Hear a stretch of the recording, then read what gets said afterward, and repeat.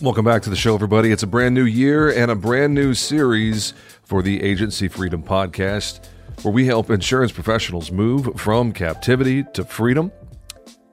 I'm really excited about this because I get to talk shop with some of my friends in the industry that have their own podcasts, their own shows, and get into a lot of the topics that you and I care about in our industry. This is a very short intro. I just wanted to set the stage for where we're going to be going the next several weeks of the show. I have several high-quality podcasters who do a great job in their own way, with their own shows. I wanted to put them in front of you to highlight some of what I think is the best and brightest in our industry in this podcasting space. So without further ado, we're going to jump right to the first episode of 2023 and the first episode of our podcaster series on AFP. Love to join with you in our Facebook community. Just go to the search bar on Facebook and type in Agency Freedom. Visit agencyfreedom.com and sign up for our email list to make sure you never miss an episode. And that's all for the lead-in. Let's get right to that bumper and this episode of the Agency Freedom Podcast. Let's go. There are two kinds of people in the insurance industry: those who are captive and those who are free. This is the Agency Freedom Podcast. Captivity can go far beyond the companies you represent. It starts between your ears, and its impact is felt in every corner of your business. We're all about helping agency principals and sales professionals reach your maximum potential and flex your freedom. If your goals are big enough, you're going to have to get uncomfortable to be able to reach them. Our team at Riskwell is living this out every single day. This show is where I share our successes, our failures, and everything I learn along the way. We deliver relevant, tactical, and actionable content from industry peers, innovative partners, and a variety of leaders from other business verticals. We're not holding anything back. There's no upsell, no guru pitch, and no fluff. It's time to unshackle yourself from captivity and make your freedom jump with the Agency Freedom Podcast. Let's go. Hey, boys and girls, welcome back to another episode of the Agency Freedom Podcast. We help insurance professionals move from captivity to freedom. Welcome to 2023, everybody. If you're listening live, you're right there with us, and it is January. Excited for the beginning of another year. Man, I don't know why Mondays get a bad rap. I don't know why January's get a bad rap. I love a fresh start. I don't believe in the whole, New Year's resolution thing. I'm not really into that. For a variety of reasons, but welcome to the new year. If you're catching us up, I should say, if you are catching up with the back catalog and you're listening to this at some point in the future, then this episode was recorded at the end of 2022, and this is the very first of our podcaster series to start 23, and I have invited a number of my friends on to just cut it up and talk shop, and you get to see a different flavor of them and what they're up to and what they think about XYZ. The very first of our podcaster series is none other than the insurance guys themselves, Mr. Scott Howell and Mr. Bradley Flowers, both from the great state of Alabama. And for those of you that are listening live, I'm not going to tell you who the next ones are. You'll just have to wait. Those of you listening in the future, just go ahead and look at that little episode summary, and you can cheat ahead if you want to. But Bradley and Scott, or Scott and Bradley, depending on who your favorite is, welcome to the show, guys. Thank you so much for having us. Blessed and honored to be here today, James. Thank you. Now, I almost went into a little parody of your intro and be like, he hails from the great state of Alabama, the city of Huntsville. He is the bride, his bride so-and-so, his wonderful children such and such. But I ran That was pretty good. That was pretty good. I liked it. Yeah. 6'3", 250 pounds. It's funny when I speak at conferences, they're always like, the person that's going to introduce you is such and such. And like, there's like an intro, and I'm like, they're always like, dude, I'm sorry, I'm not going to do as good of a job as Scott. No. When I found out that you do all of those live with the guest right there on the phone, or the screen or whatever, it's like, Man, that's pretty cool. That is a neat way to intro somebody. Everybody's got to feel big and bad when they get an intro like that. It doesn't matter what kind of personality you are. It's really funny when it's someone too that's like of any kind of prominence, and they don't actually listen to the show, and they're just kind of like, "Wait, what did I just walk into?" Yeah, right, man. So, what's the deal with you guys? For anybody who's literally been living under a rock and has never heard IGP, what are you guys up to? What's your show? What's the premise? And then we'll just jump right into it. Scott asked me a question before we started recording, and I'm like, wait a second, I should probably be recording this. This is good shop talk. So I cut him off rudely. We're going to jump right back into it as soon as Bradley intros the IGP. Go ahead, Bradley. So you want me to explain what the IGP is? Yeah. What are you guys up to? What's the premise? And what is the pitch, the hook? Yeah. So kind of the idea is, Scott, how this got started. Scott came by my office one day. We did just like a quick little video on camera, just talking about insurance and marketing. And we kind of worked really good together because we really had two different perspectives, two, not going to say opposite personalities, but different personalities. And the idea was just to do a show helping people in ways that no one helped us, right? Bring people who are thought leaders and carry weight in the industry and bring them to the masses. And that's the idea. I mean, our podcast is, I would say the hook would be, is our podcast is not a funnel to get you in to something else. That's very common now, James. I think your show is similar in that regard. But back when we started, we were the only show that the podcast wasn't a funnel to get you into some sort of coaching or training or something of that nature. The podcast is the product. So therefore we can leave it all out on the field per se. So that's kind of it in a nutshell, wouldn't you say, Scott? Yeah, I would agree with that. I just, when I came through kind of starting the next season of my life, getting in the insurance business, I won't say that nobody helped me at all, but it was very rare that you ever really found anybody that wanted to pull the curtain back and show you how to become successful in the insurance industry. Mm-hmm. I just remember interviewing with like a ton of different people that had been in the industry for a long time, and they were not, most of them didn't even offer me an opportunity. Most of them were just, this is tough and you probably don't want to do this. And I just always thought if I ever had the opportunity, I would love the chance to, be the guy that starts the conversation about agents helping agents. I don't have, James, just a little secret time here. I'm not a big, like a competitive guy. I don't have that gene where I'm like always worried about somebody else might sell a policy that we could have sold or whatever. So I even had people call me, close friends of mine in the industry call me when we started the podcast, said, "What the hell are you doing?" Mm-hmm. And I said, well, I'd always wanted, and I think Bradley would agree, always wanted an opportunity to start something where we could help other agents get better every single week. If I had to boil our podcast down, and I say it all the time, if you can take one or two things from a episode, maybe this particular episode, not this one, but like whatever, whichever one you're listening to, maybe you don't take anything from that one, but maybe the next one you pick up one or two things. And we all know big doors swing on little hinges. That one little tweak, that one little thing that you might do could help you grow your agency by millions of dollars.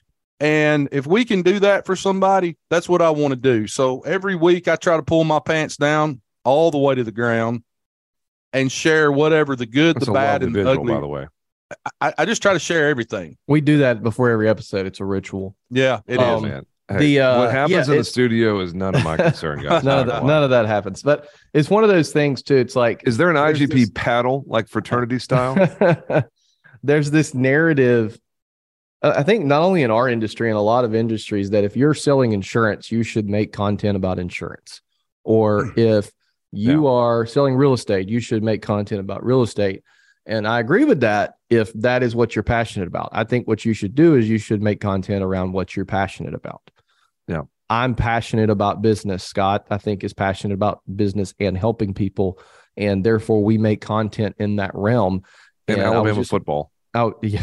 Oh, I was just having a conversation with a producer 30 minutes ago, and I said, dude, very rarely have I gotten on camera and talked about insurance things, right? Yeah.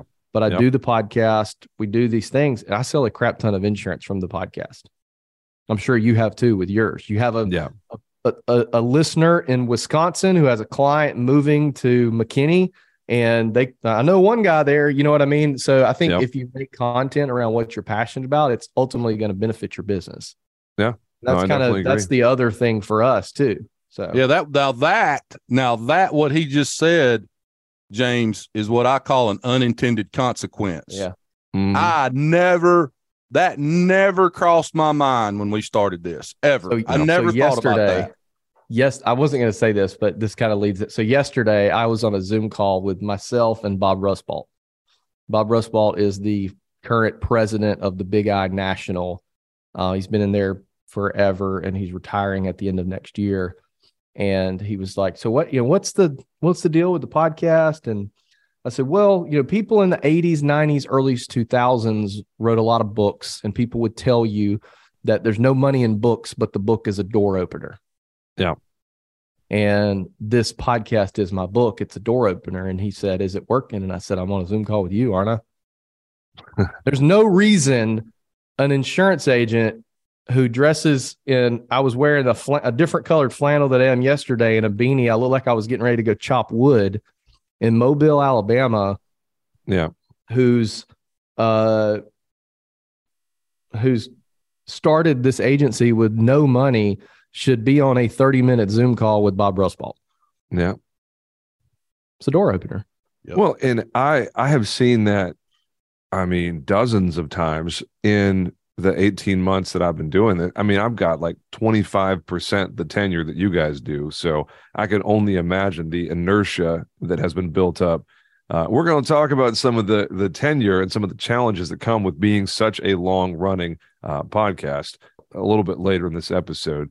I'd love to get your feedback on that, because I'm less than 100 episodes in as we record this, and I'm already feeling the pressure of finding the next really good guest. And It's at tough. the beginning, everybody's like, oh, hey, you should start a podcast. Everybody, I feel like freaking everybody is starting a podcast now. Even in our industry, it's a relatively small industry, but I can list 24 insurance podcasts off the top of my head. No offense to any of my friends and colleagues, our mutual friends and colleagues. Most of them don't go anywhere. Most of them go, 5, 10, 15, 20 episodes, and then they fizzle out because people run out of good ideas, or they run out of guests, or just plain run out of time because they're running their agency. It's a lot of work.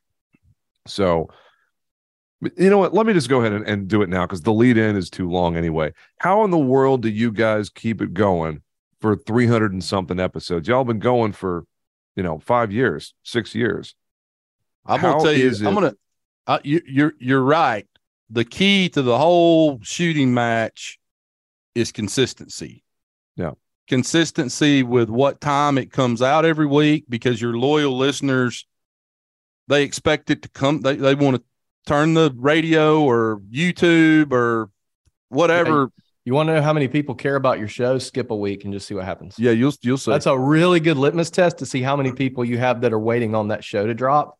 Yeah. I'm not going to say we've ever done that on purpose. We've done it by accident. And it always kind of like when it happens too, because it like you have all these DMs, But I'm gonna tell you the other secret sauce, and Bradley and I have never talked about this. It has never come up in a conversation. I think it really helps us to have each other. The podcast that dropped this morning at 6 a.m. Wednesday this morning, I was supposed to be there. I drove to Mobile. We did 1 day's worth of podcasting, which was 4 episodes, because that's about all I can do in 1 day, full 1 hour episodes. I got through with the last one, and when my wife and I left the podcast studio, I looked at her and I said, I feel horrible. Went across the street to the CVS, got a COVID test because I was afraid I had COVID. As it turned out, I had the flu. I had to leave Mobile that next morning because I was so sick.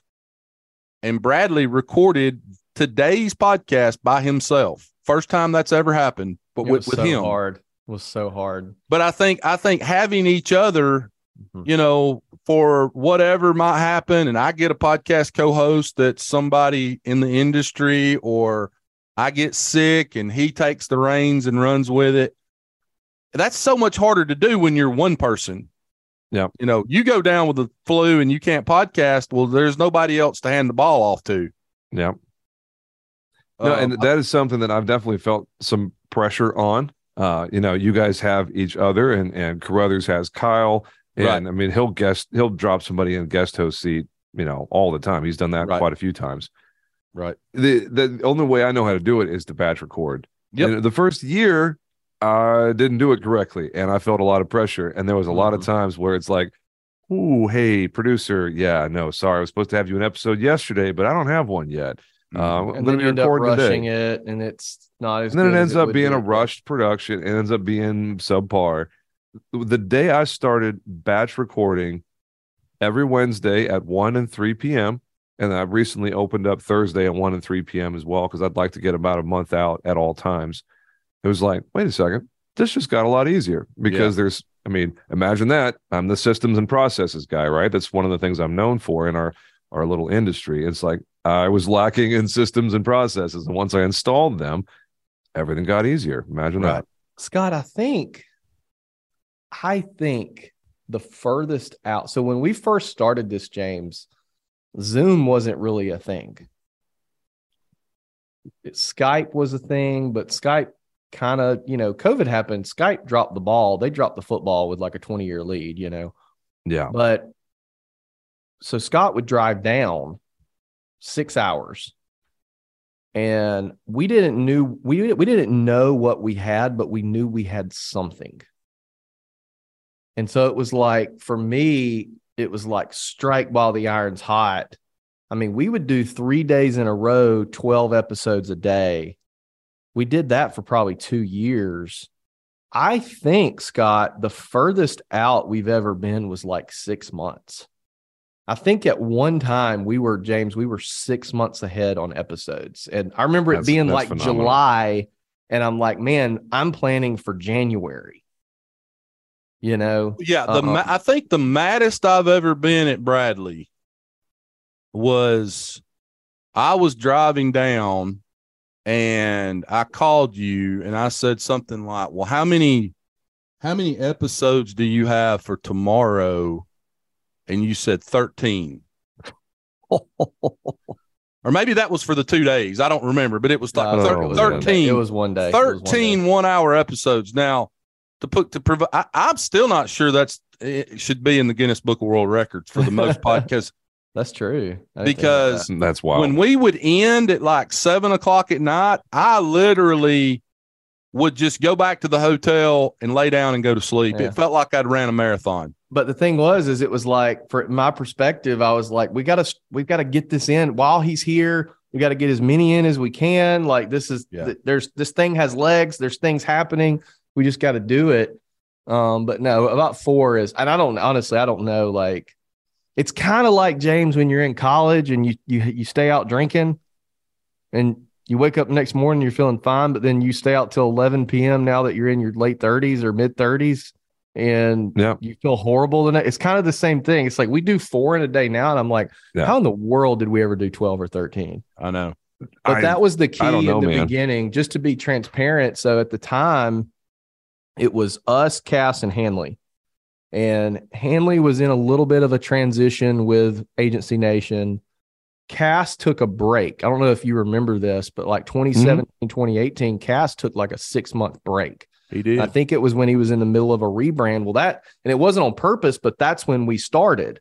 And Cass back then, I don't think, and he may disagree, I don't think Cass had like a regular release. I think it was just like when I'm waving my hands in a wave fashion. I think it was just like whenever he felt like doing one, he would drop it. Which is totally wrong. We were every Wednesday at the same time. So that it kind of, for a brief 6-month period, we were the only game in town.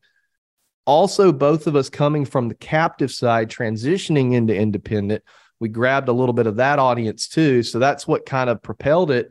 And then the key to the whole thing were the guests. Yeah. having the right guests on. And to be frank, we were interviewing people that we wanted to be connected with. Yeah, same. It just so happened those were people that other people like to listen to too. So that's kind of, it created this perfect storm. Like, I'll be completely honest with you. I was on a phone this morning with somebody who's starting a podcast, insurance podcast, giving advice. And I was like, man, I wouldn't want to do this in this climate right now. No. Because there's 12, versus back then we had 3. At the end of the day, it really is this weird juxtaposition between an abundance mindset and being a good colleague and being willing and eager to help somebody out. But at the same time, your listeners, your audience has one set of ears and you can only listen to one podcast at a time. And it's like, okay, cool. Good luck. What are you doing, by the way? Who's guest? What guests you bringing on? Hey, let's make sure. And I mean, you and I Scott, are you ever coming back to that group chat, by the way? I haven't seen you in there in a very, very, very long time. I told them a couple of weeks ago, because I don't get on. I've got 2 group chats. My friends from high school, we have a group chat, and we've been on that for years and years and years. And then myself, Bradley, and a couple other guys have a group chat, and I'm not on that very much. I'll jump on there and spits and spurts but it's just a function of time. The bigger the agency's gotten, and I just don't have much time for social media. Like I might go most days, Monday through Friday, I may go a whole day, and I do go a whole day from 8 a.m. until 5 p.m, and I might look at my phone, besides answering a call or text, maybe 30 seconds. So it's just a function of time, because I need that time that I used to spend, on that group chat. I got to have that time back. I've got to have it. Yeah. Yeah, it makes sense. So it's just a function of time, all it is. I wasn't griping at you at all. I was just thinking about how useful that chat has been at times, being like, hey, I'm interviewing so-and-so. And it's like, hey, the polite thing to do is to let somebody know if you got a big deal coming up, to make sure that nobody else is dropping episodes of that person in a relatively similar period of time. Because I'm not going to name drop anybody, but you can pay close attention on when a certain guest makes the rounds, as we say, in podcasting land, and you see 3 or 4 or 5 episodes of that person on different podcasts. I can say, for those out there in audience land, we host freaking hate that. That is the worst thing ever. Yeah, it's good for the guest. Oh man, it's great for the guest and bad for the host, bad for the show, and honestly bad for the other show that had them before, because it diminishes the value of the interview, and it kind of makes us look silly. And it really comes down to the guest not sharing ahead of time, because we ask the question when we interview most of these people. It's like, hey, do you have anything else queued up? Are you sitting for interviews with anybody else?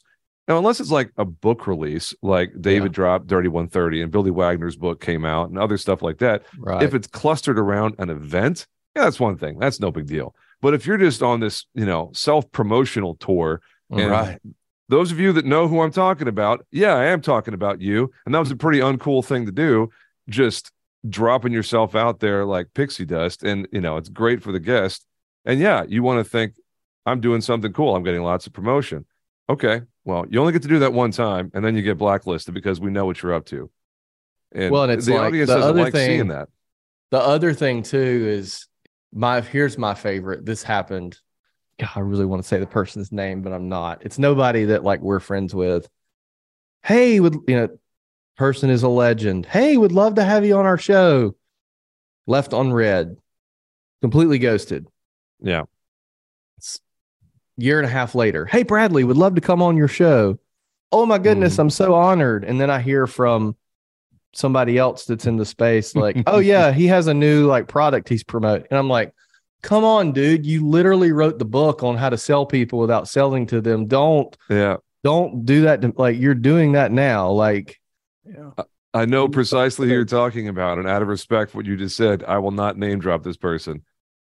That's the other thing. It's their book might have a particular geometric shape involved. I don't know. Well, maybe it's just, I don't know. It's like and at the end of the day, all this is trivial. All this stuff we're talking about, none of it matters. Like, it's just like personal preference. You know what I mean? But I don't know. I think it might matter a little bit more because it goes back to, professionalism, and it goes back to having a standard of excellence. I'm in the middle of listening to Bill Walsh's book, 49ers legendary head coach of the San Francisco 49ers, 5-time Super Bowl champion. He wrote a book posthumously. Like, they made a book out of his notes and just diary and journal stuff and commentary from his son and some of the people that worked closely with him. And the title is "The Score Takes Care of Itself." And it's absolutely fascinating. And it's like the standard of excellence. It's like, well, you either carry the standard or you do something that disrupts the standard. And if you do, there's consequences. So I don't mean to push back on it. Too, man. Like that's the case for like insurance and networking and all that stuff. It's like, if you consistently do the right things over and over and over, and the right activities, make the calls, have the systems and processes in place, it's going to work out. We have an incredibly low bar for the metric of success in our industry. If you do the right things, it is going to play out in the long run. You do not have to force it. No, absolutely. No, I didn't mean to contradict you for no good reason there. I just think professional courtesy and being a good colleague goes a long way. As I know the three of us strongly agree, this is a very small industry. And if you treat people with disrespect, if you are irresponsible or lacking in courtesy, people remember that sort of behavior. And it's going to be harder for you to get, traction if you treated someone poorly 2 years ago and you never apologized for it. Yeah. Yeah. And also the flips, I agree 100%. And the flip side's true too. It's also, giving people the benefit of the doubt too is important as well. Yeah. Everybody has bad days to some degree, Absolutely. It's a complex world, right? It is. The social dynamics game is ever changing, man. No. I'll say this to kind of piggyback what the two of you are talking about. I don't care as much about any of that because my sole focus is we have got to put great content out every Wednesday at 6 a.m. Yeah. I've got so many stories and so much crazy shit that happens in my life. And then the way my mind is wired, when I'm talking to somebody, I may have a completely different conversation than the James you might have with that person. Yep. Because I don't have any prepared questions. It's just, it goes where it goes.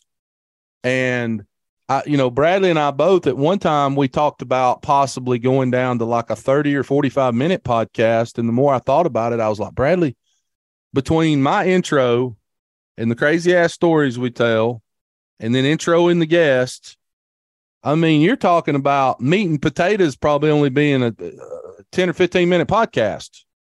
So I don't care as much about that. And I'll tell you something I do a poor job of that I think the two of you do a much better job of.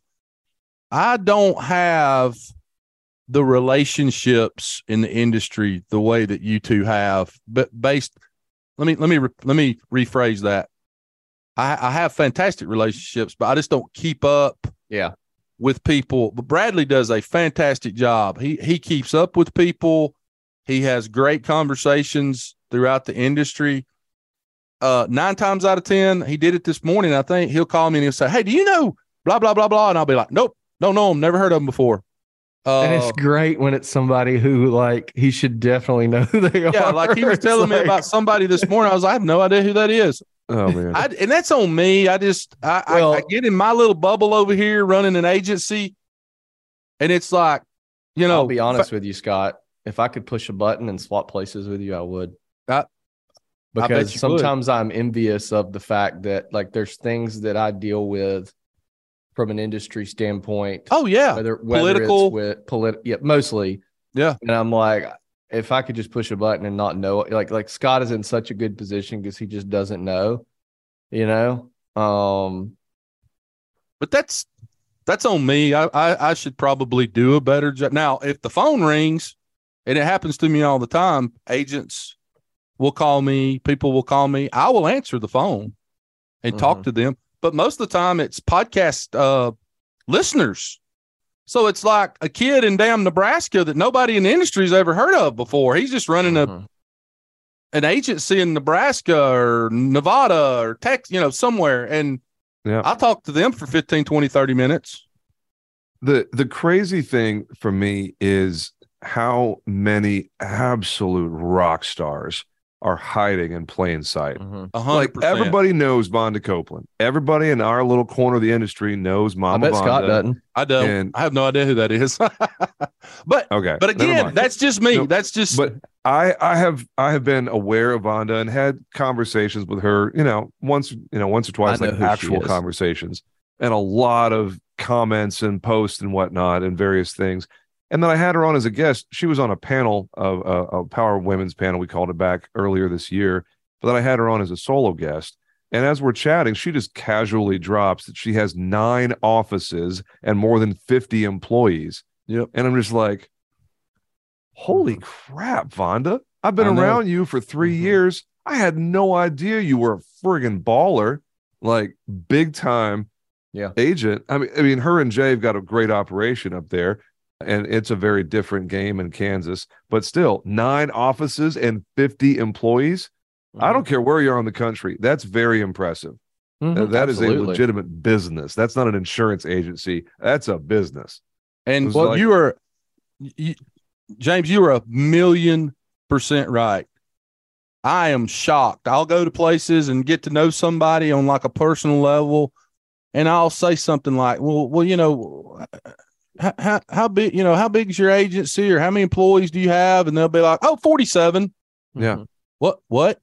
Yeah. We got about, 62 million in premium. And it's like, yeah. There's the flip side of that's true. The flip side of that is true too. You have people who are in the industry that could benefit a whole lot from everything that goes on in what I call insurance land, this podcast, state association, IEOA, all this whole ecosystem, right? And they have no idea any of it even exists. Right. Yeah. I talk to people in insurance in Mobile probably on a monthly basis that have no idea that I have a podcast. Isn't it great? Right? They don't know any of this exists. And a lot of times it's my carrier reps, if we're being honest. But still, it's the opposite is true too. And I think both are super interesting. Oh, I would agree.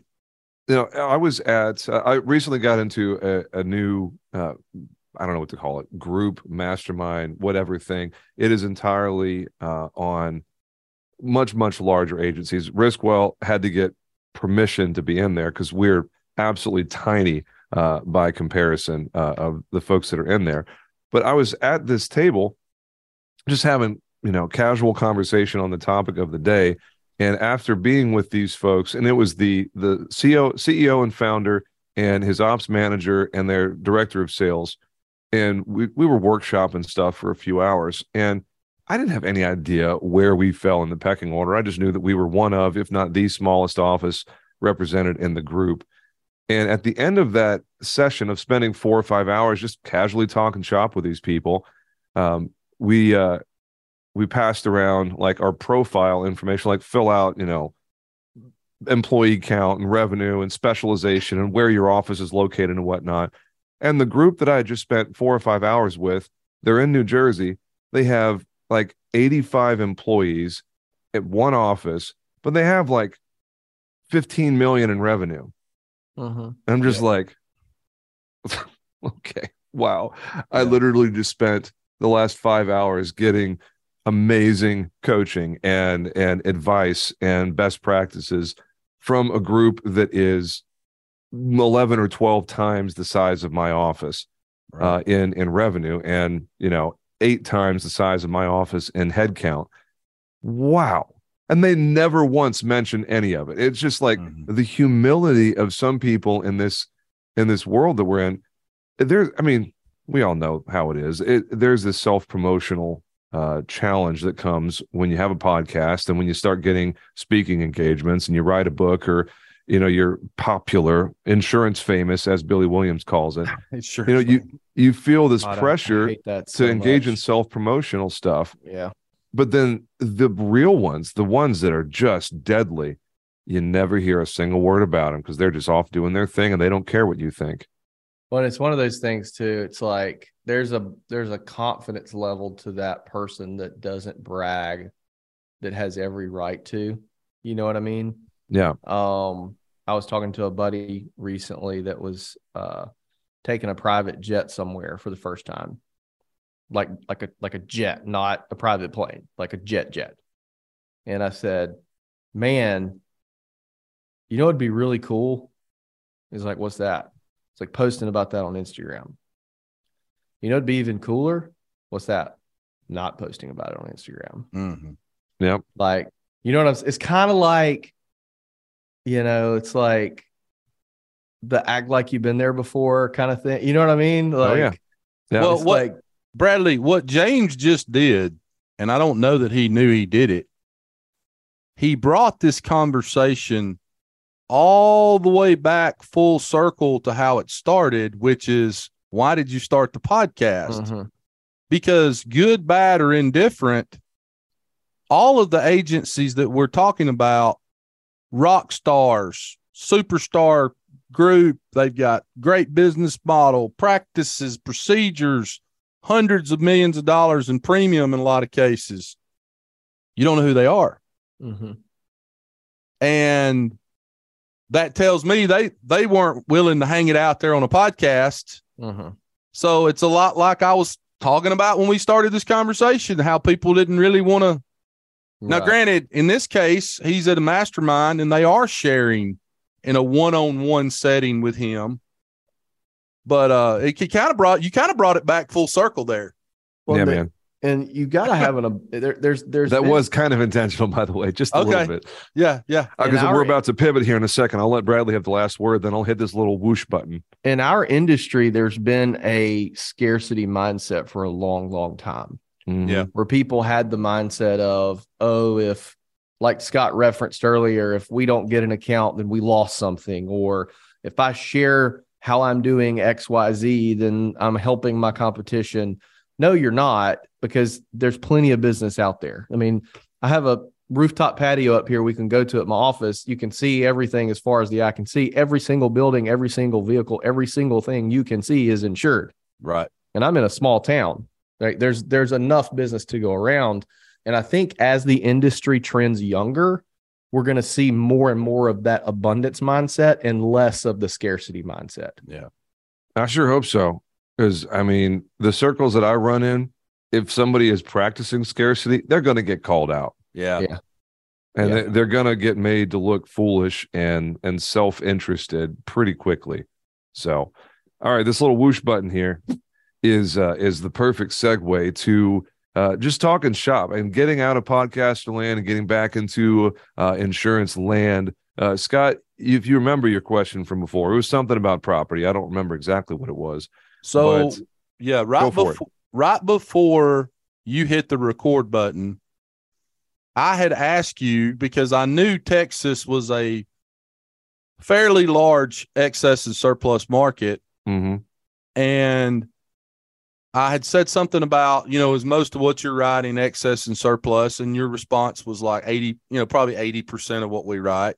Yep. And then we got into this conversation about you and I both write a lot of habitational property investor stuff. And you said, well, actually, my agency, Riskwell, we're kind of in the process of looking to diversify and get into some other markets and not necessarily walk away from that type of business, but focus more of our attention elsewhere. And I said, oh yeah, what segments of business are you looking to, diversify in? And that's when you said, let's hold off and we'll have this conversation on the podcast. Hey, Freedom Jumper, are you looking to take your business to the next level? Who isn't, right? Write more business and see your agency succeed with NBS. At Nationwide Brokerage Solutions, they understand the challenges local agents face in the constantly changing marketplace.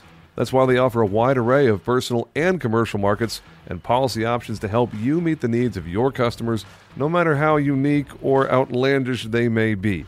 With a team of experienced and dedicated professionals that provide you with the support and guidance you need to see your agency succeed, Nationwide Brokerage Solutions is here to support you every step of the way. Don't just survive in the competitive insurance industry. Thrive with Nationwide Brokerage Solutions.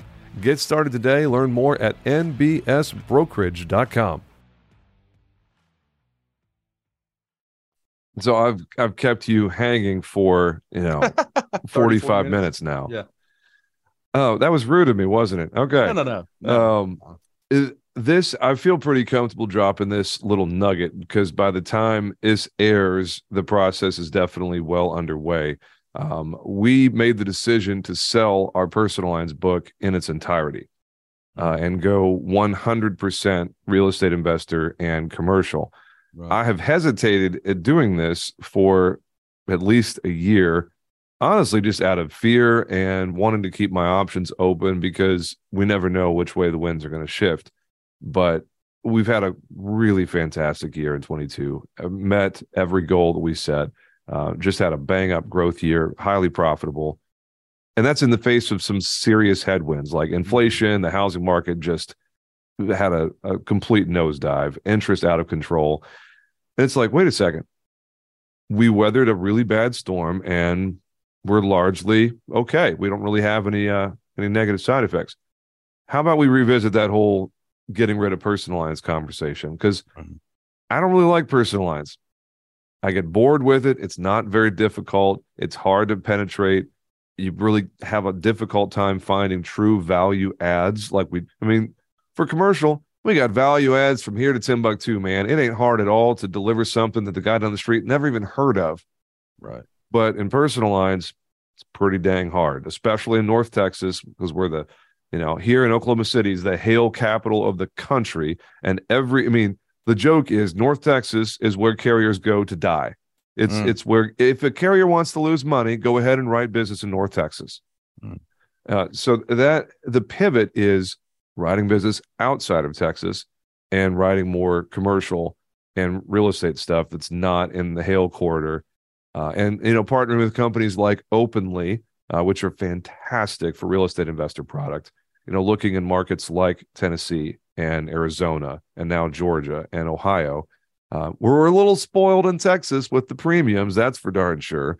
It takes 4 policies in Ohio for me to write the premium of 1 policy in Texas. That'll take some getting used to, but that's kind of the approach. Get rid of personal lines and double down on real estate investor and commercial occupancy and the other classes of commercial stuff. But personal lines is a different animal. It has turned into a giant distraction. Now, are less profitable, higher service load. There's a lot of reasons why we're getting away from it. So, who's most of your personal lines with carrier wise? Travelers, Safeco, Branch, and Progressive are the top 4. So, for the sake of discussion, I'm not disagreeing with you. I'm just asking this question because I know there's people wondering this. Why not take a little bit of a haircut on commission and sign some of those carriers up with their service centers to service it and just let it run on autopilot as best possible? Because the personal lines, and again, I'm not disagreeing with you. I'm just no, I love it. This dialogue. Yeah. This is a podcast, right? We're supposed to talk about stuff. Even if you did agree with me, you might take the opposing views. We can have a good podcast episode. Devil's advocate sort of thing. Yeah. No, I think slicing off portions of book of businesses is something we're going to see more and more and more as we go down the road of this industry. Yeah. Hey James, has that transition? Let's just sale, if you will, of your person. It is a sale. Has that happened, or is it in the process of happening? It's in the process of happening right now. Okay. We have 2 buyers. We're kind of playing them off of each other. One is a private party. One is a network, and the network's a lower multiple, as you would expect. But it's an all cash deal. The private party is a seller carry note for a meaningful portion of the purchase.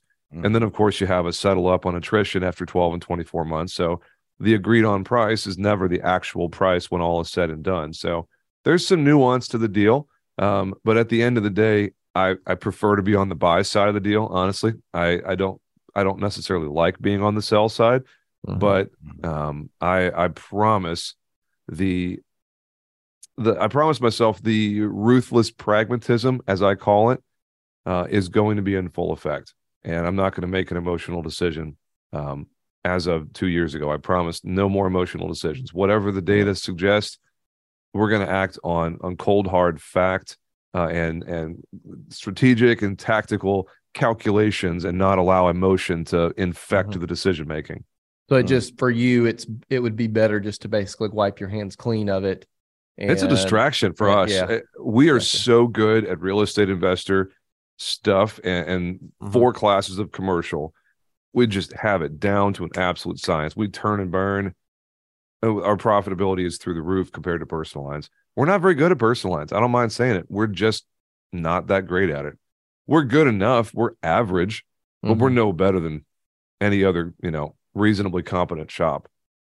So I was telling you, but before we started recording, I had heard a video you were in, and you mentioned, I believe the 2 classes besides property investors was construction or contractors and transportation. Are those we've started getting into transportation because we realized there's a lot of money in it, and for someone who has a high level of acumen and high level of specificity, as trucking and transportation is a really easy way to earn yourself a trip to the land of excitement and opportunity for an attorney, as in E&O, for those of you that aren't paying attention. E&O, excitement and opportunity. That's a little CIC joke for you. But the 85-year-old man who told that joke thought he was insanely clever, so I figured I might as well steal it. But yeah, the other classes other than real estate investor are roofers predominantly. Love me some roofers.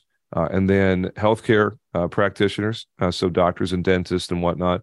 Chiropractors, for some reason, are just a bad category. They almost never own their building. They don't have payroll. They don't have vehicles. They don't have imaging equipment. Chiropractors are a waste of my time for the most part, unless they own their building. If they own their building, cool, game on.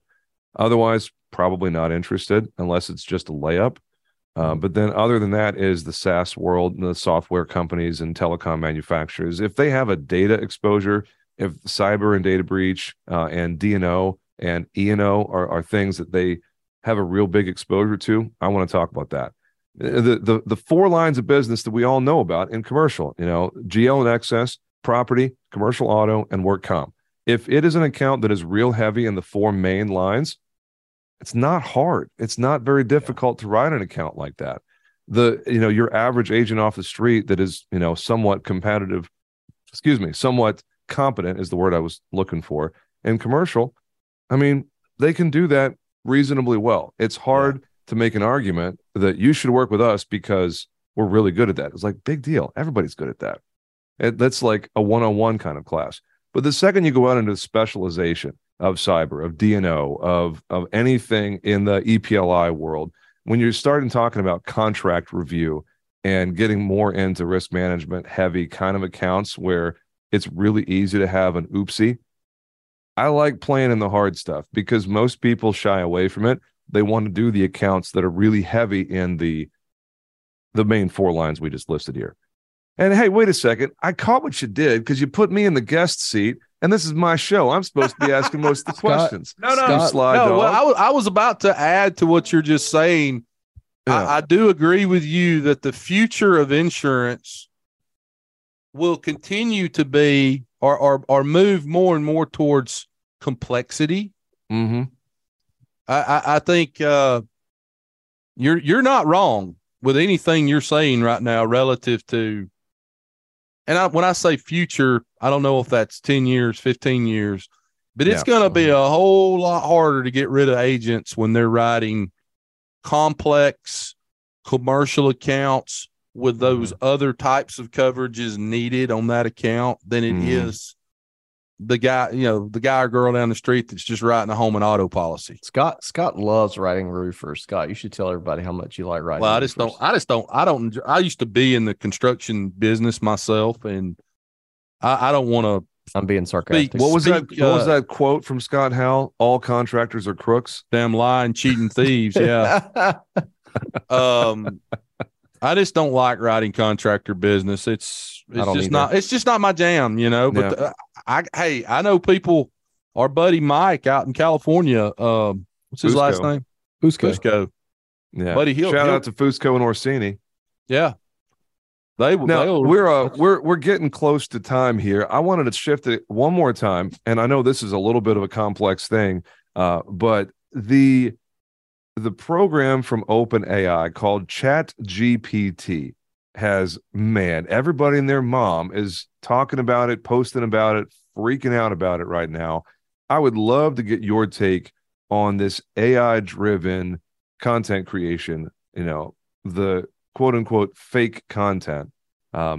What's your take on what this means for the industry, for what it means for folks like you and I with content creation? You guys write blogs, you guys put out text-based. We're not talking about like three-dimensional deep fake kind of stuff that the average Joe is putting out. No one's making a fake video yet. They will be in the next 5 years for sure. That's the natural evolution of this Chat GPT thing. What do y'all think about that? What is the implications of AI-driven content generation for our industry? Bradley, I'll let you lead. So from a content standpoint, it's getting easier and easier and easier for non-content creators to create content. Okay. Tools like Lately.ai, who I'm a big fan of. Yep. And tools like Jasper, which used to be Jarvis, and this Chat GPT. I say the name wrong, I feel like, every single time. Did I say it right? Chat GPT. You did. GPT. Which I've used several times.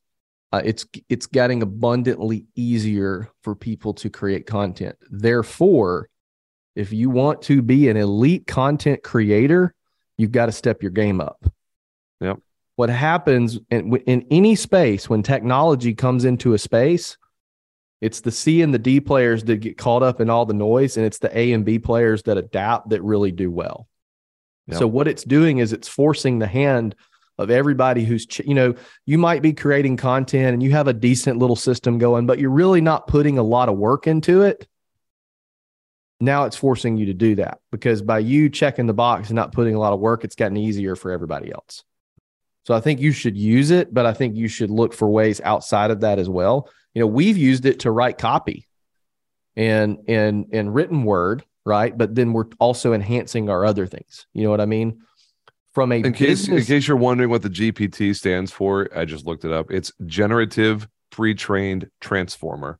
Awesome. If that helps you remember the GPT. I now know why they called it GPT. Is it owned by Google? OpenAI is the company that manufactured it. Okay.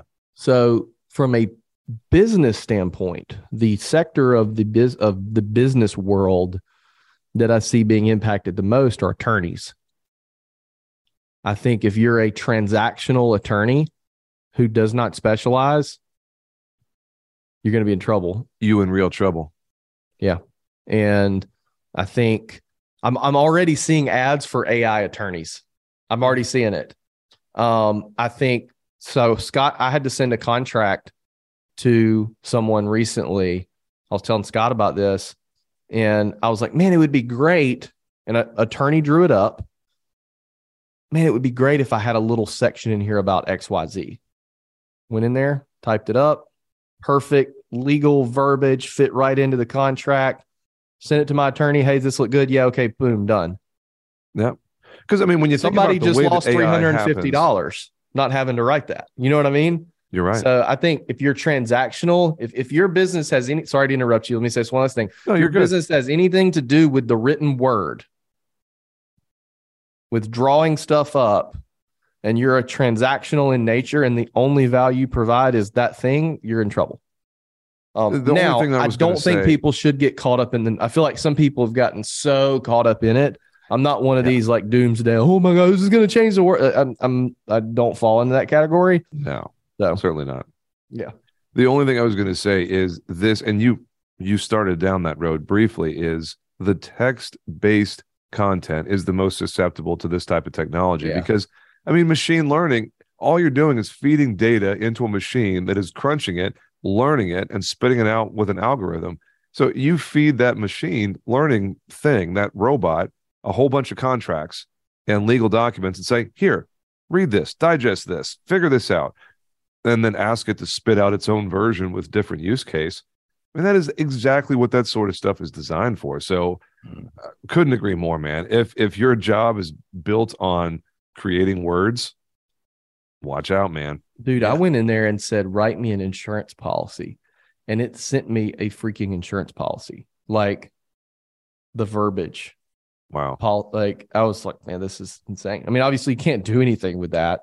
Yeah, but not yet. Not yet.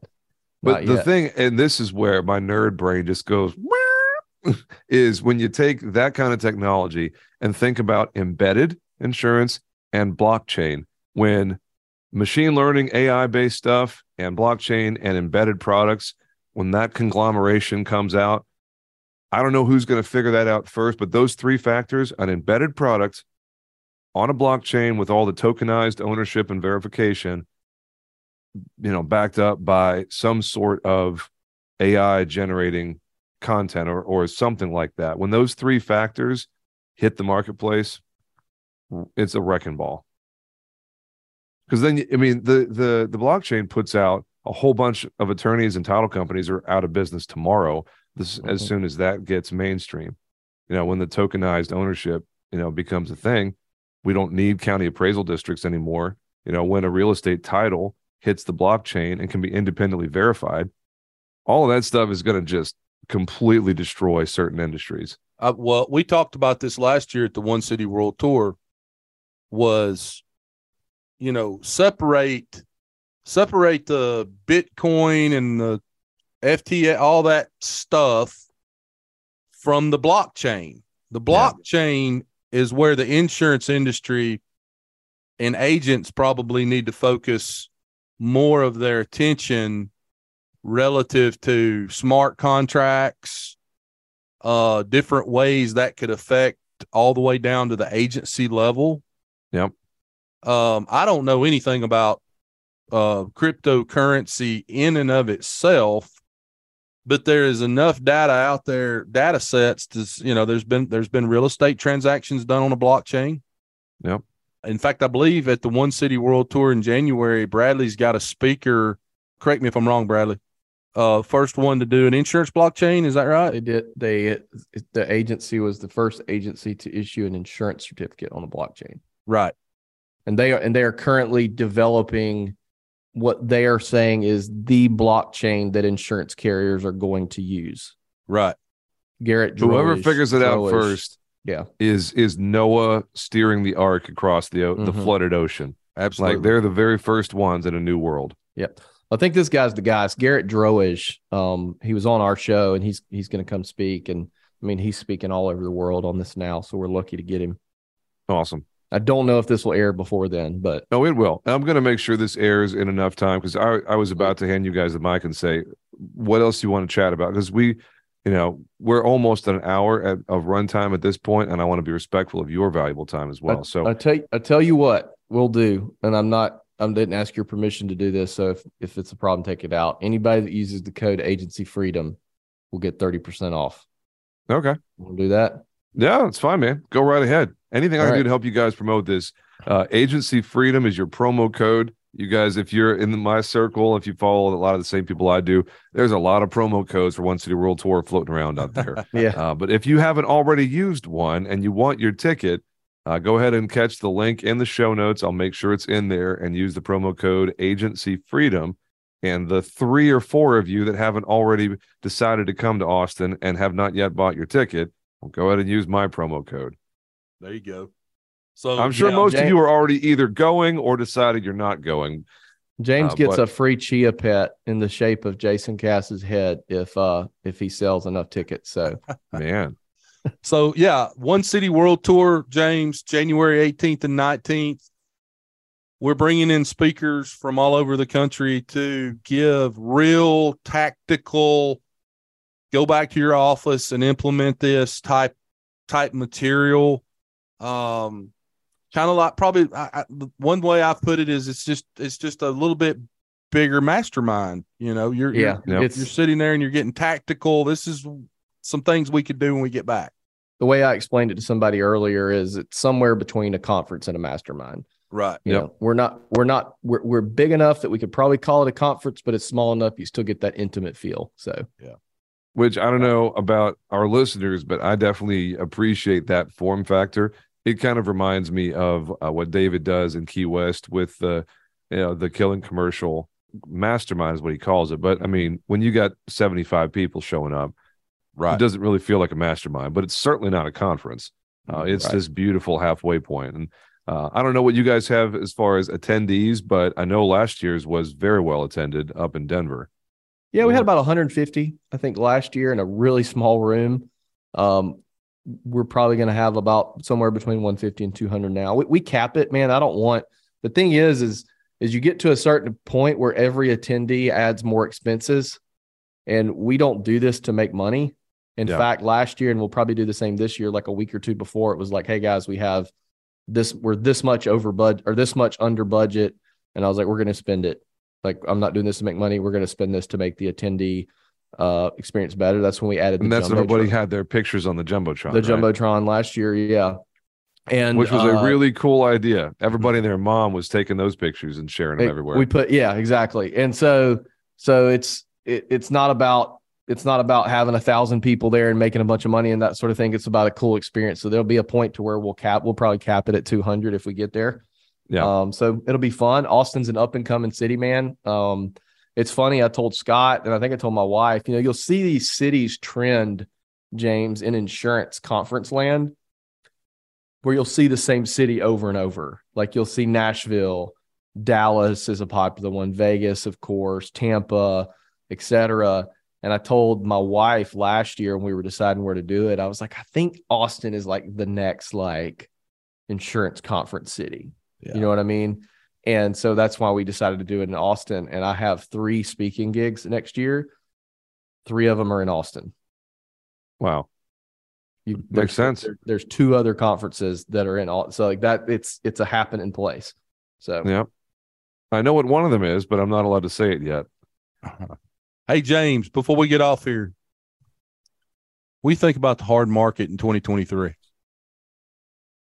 Do you think it eases up towards the fourth quarter, or do you think it's just going to be hard all year long? I think that first off, this is not a popular statement, and feel free to disagree. Anybody out there, you can at me if you want. You can email me at james@agencyfreedom if you want to, have some word fight going on here. I think 23 is a culling of the herd. I think there are a lot of people that have been mediocre performers in our industry that are not, honestly, they're not folks that listen to podcasts like yours and mine. They're not the folks that attend conferences like Innovation and One City World Tour. The bottom 20 or 30% of our industry is going to have a really, really hard time in 23. Because the cost of internet leads are going up, the close rate is going down.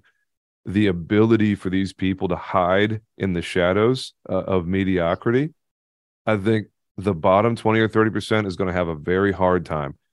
Now, the flip side of that is the folks that listen to podcasts like this and IGP, the folks that are always worried about becoming better, getting processes and systems nailed down, taking better care of their clients, having better training for their team members, hiring and attracting more effective people to join their organizations. I think 23 is a huge year for the people that are ready to play in a hard market, because it's only going to get worse. The crazy thing to me is this market for property is in the absence of any major weather activity other than Ian in Florida. Yeah. Ian in Florida is the only real event in the tropics for the last year. And then in Texas, we haven't had a hail season for the last 2 years. We missed it twice. And here we are in a historically hard market, in the absence of bad storm season, in the absence of above average tropical activity. I'm scared to death of what happens if, come March, April, May, we have a bad hail season, which it's above average likelihood that it's going to. What does the property market do? It's a lengthy answer. What's that? I think we got 2 more years. My thing is too, I agree with Bradley on this. One big positive, and props to you folks in Florida for passing the special session legislation that caps assignment of benefit, outlaws assignment of benefits, caps attorneys' fees. I got the article printed out right here. We did a video on it yesterday. Incredible. Bravo to the legislature and Governor DeSantis. I think that is fantastic. Trial attorneys and shady contractors are the enemy of the public. They are definitely the enemy of the insurance industry, and I love seeing it harder for them to write bad business. Here's the problem with it, though. I agree. I think it was an awesome thing. Here's the problem, though, and it's the problem with politics. Is this right here is going to take a year and a half, 2 years before the state starts seeing positive effects from it. Can everybody be patient enough to wait 24 months to see the benefit? Yeah. What happens in 13 months when there's been no positive effects yet, or the positive effects haven't been seen, and there's some stupid politician out there running on the platform of DeSantis did this and it did nothing, right? And then he's got to get reelected, or somebody's got to get reelected. So you see what I'm getting at? That's the problem with the political. One of the problems with the political system is we know what would fix the problem, but I've got to run for reelection in 4 years, and I can't take the negative hit of the patience that it takes. It's the whole problem too with like publicly traded companies. These CEOs in publicly traded companies have to make decisions in quarter increments. They can't, and that's why Bezos and Zuckerberg do so well, is because they don't give a crap about the quarterly calls, the quarterly earnings reports. They're looking at the long term. So you're making very short-term decisions in this political system. So that's my only fear with it, is can people be patient enough to see the positive effects from it? And of course, everything we're talking about right now relative to two years, and I agree with both of you, 2 years, assuming, big assumption here, no catastrophic event happens, right? Yeah, exactly. If 3 Hurricane Katrinas hit the Gulf Coast over the next 2 years, I'm going to move to Pine Ridge. Now, you're probably pushing that back. If the entire state of California catches on a wildfire, but I will say, move in the positive direction there for Florida, no doubt. I saw an RPS Outlook report last week, and I called a buddy of mine who's an attorney for Kemper Insurance. And I said, John, this is the most bleak Outlook report I have ever seen in my entire life. It ended with the last paragraph saying, "We live in difficult times." I was like, my God. It's gonna be an interesting year, to say the least. No, and I think in the interest of our audience's time, my man, that is a great place to stop. Scott, you ended us with a doozy of a question. I would love to get more into that. I'd love to get more of your detailed take. That'll have to wait for another day. Absolutely. Hey, what's the best way for folks to get in touch with you if they want to reach out? Is it just email? I know Bradley's all over the Twitterverse. Scott, you don't have time for social media, as you've already indicated. What's the best way for folks to get in touch with you?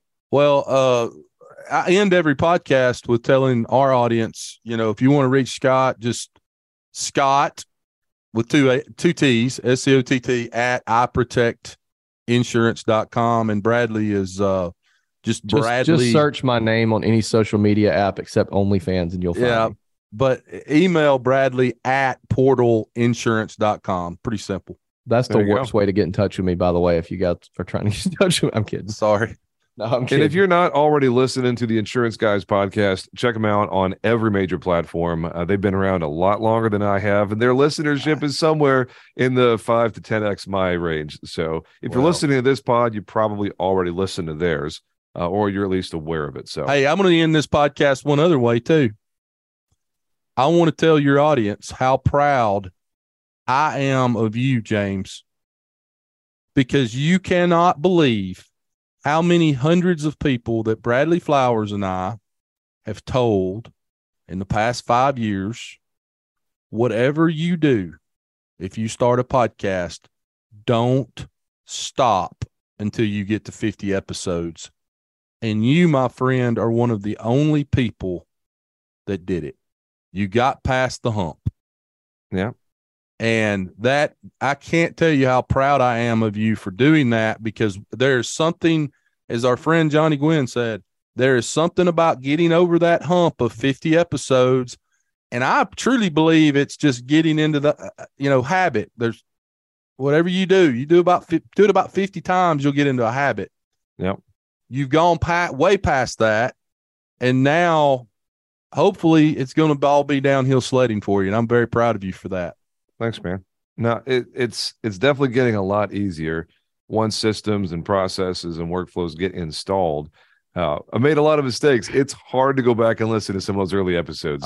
Things that I said, things that I said I was going to do. It's like, oh Scott, man, you were way off. Would James be surprised at how much of a crap show our stuff is on the back end? Like, we have no systems and processes.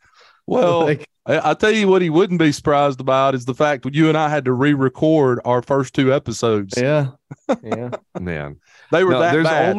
There's only been 4 times, and we'll end with this because I know Bradley's got to get. There's only been 4 times that I've had to go back and censor myself and cut something out that I said that would definitely have gotten me sued, and had to remove it 4 times from the episode. Yeah. I'd like to not get sued on my own podcast. That would not be fun. That'd be good. Yeah, if you can get through life without getting sued, yeah.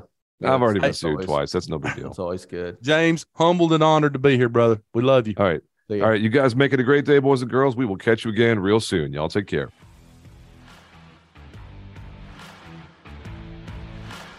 Thanks for listening to the Agency Freedom Podcast.